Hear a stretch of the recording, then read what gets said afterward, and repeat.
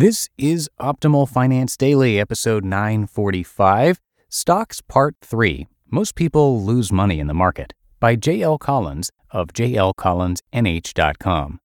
And welcome to Optimal Finance Daily, and this is the part in the show where I usually tell you that I'm here each Monday through Friday reading to you from some of the best blogs on the planet. And that's true, I am, but starting tomorrow, it's going to be every single day, not just weekdays. And that's because, with your help, thanks to you, this show has done really well over the past 3.5 years, and we want to continue bringing you the best content daily. So now you can get a new episode each and every day, including weekends, and tomorrow's going to be the first Saturday episode. So even if you only listen while driving to or from work on the weekdays, we think this won't be too much content for you, and will also give us the opportunity to share more amazing posts. This is something we've done on our other show, Optimal Living Daily, since the beginning, and it's worked out well, so we thought we'd do the same here. And thank you again for listening every day. It really means a lot, and hopefully you'll like this small change starting tomorrow. And before we get to today's post, if you have a business or if you know someone who does, you probably know that small business owners wear a lot of hats.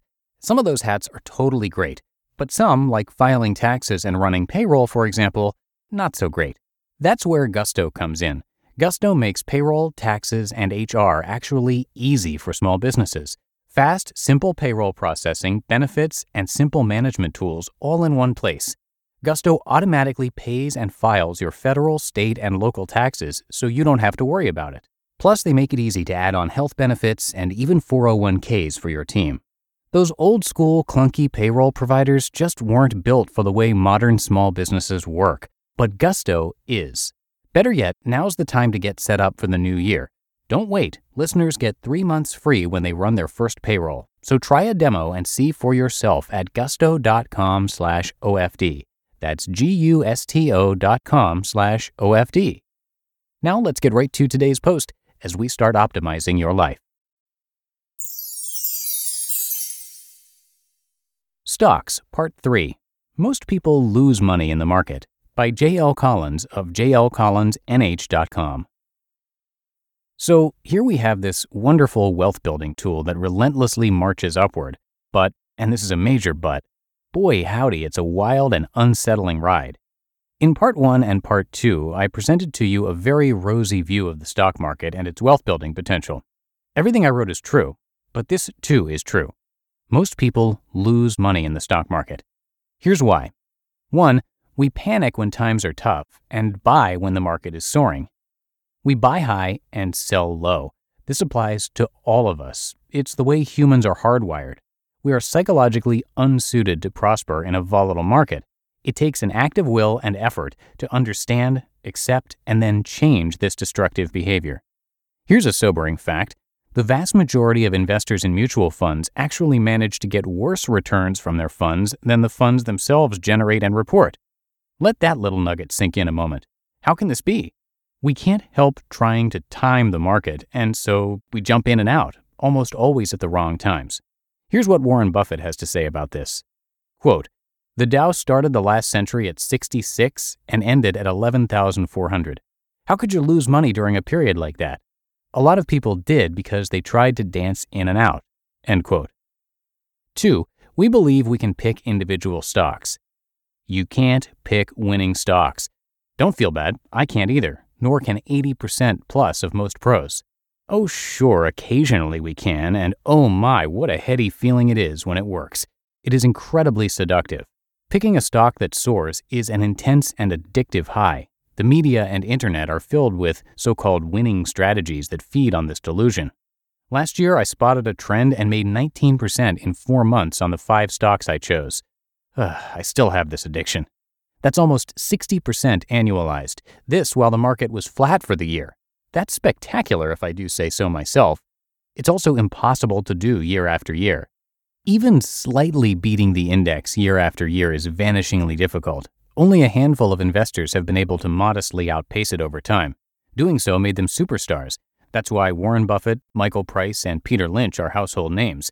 That's why I don't let my occasional win go to my head. That's why I let index funds do the heavy lifting in my portfolio. 3. We believe we can pick winning mutual fund managers. Actively managed stock mutual funds, funds run by professional managers as opposed to index funds, are a huge and profitable business. Profitable for the companies that run them, that is. For the investors, not so much.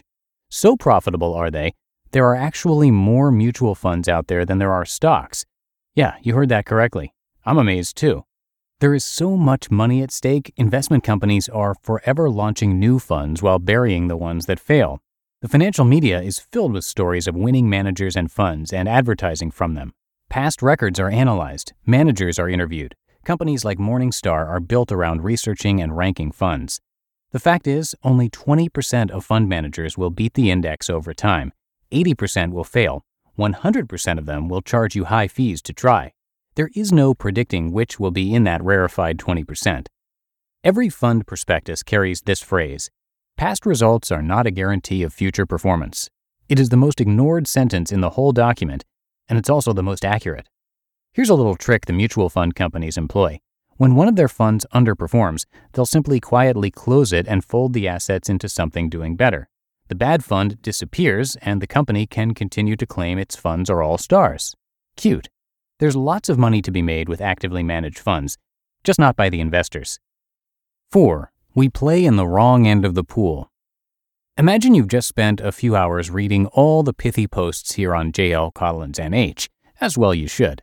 Richly deserving of a reward, you crack open a bottle of your favorite brew and pour it into a nice chilled glass. If you've done this before, you know that if you carefully pour it down the side, you'll wind up with a glass filled mostly with beer and a small foam head. Pour it fast and down the center, and you can easily have a glass with a little beer and filled mostly with foam. Imagine now someone else has poured it for you, out of sight, and into a solid mug you can't see through. You have no way of knowing how much is beer and how much is foam. That's the stock market. See, the stock market is really two very different things. One, it is the beer, the actual operating businesses we can own a part of. Two, it is the foam, the traded pieces of paper that furiously rise and fall in price moment to moment. This is the market of CNBC. This is the market of the Daily Stock Market Report. This is the market people are talking about when they liken Wall Street to Las Vegas. This is the market of the daily, weekly, monthly, yearly volatility that drives the average investor out the window and onto the ledge. This is the market that, if you are smart and want to build wealth over time, you will absolutely ignore. When you look at the daily price of a stock, it is impossible to know how much is foam. This is why a company can plummet in value one day and soar the next. This is why CNBC routinely features experts, each impressively credentialed, confidently predicting where the market is going next, while contradicting each other. It is all those traders competing to guess how much beer is actually in the glass and how much is foam. Over time, it is the beer that matters. It is the beer that is the real, operating, money-making, underlying businesses beneath all that foam and froth that relentlessly drives the market ever higher. Understand, too, that what the media wants from these commentators is drama. Nobody's going to sit glued to their TV while some rational person talks about long-term investing. But get somebody to promise the Dow is going to 20,000 by year's end, or better yet, is on the verge of careening into the abyss, and brother, you've got ratings. But it's all just so much noise, and it doesn't matter to us. We're in it for the beer.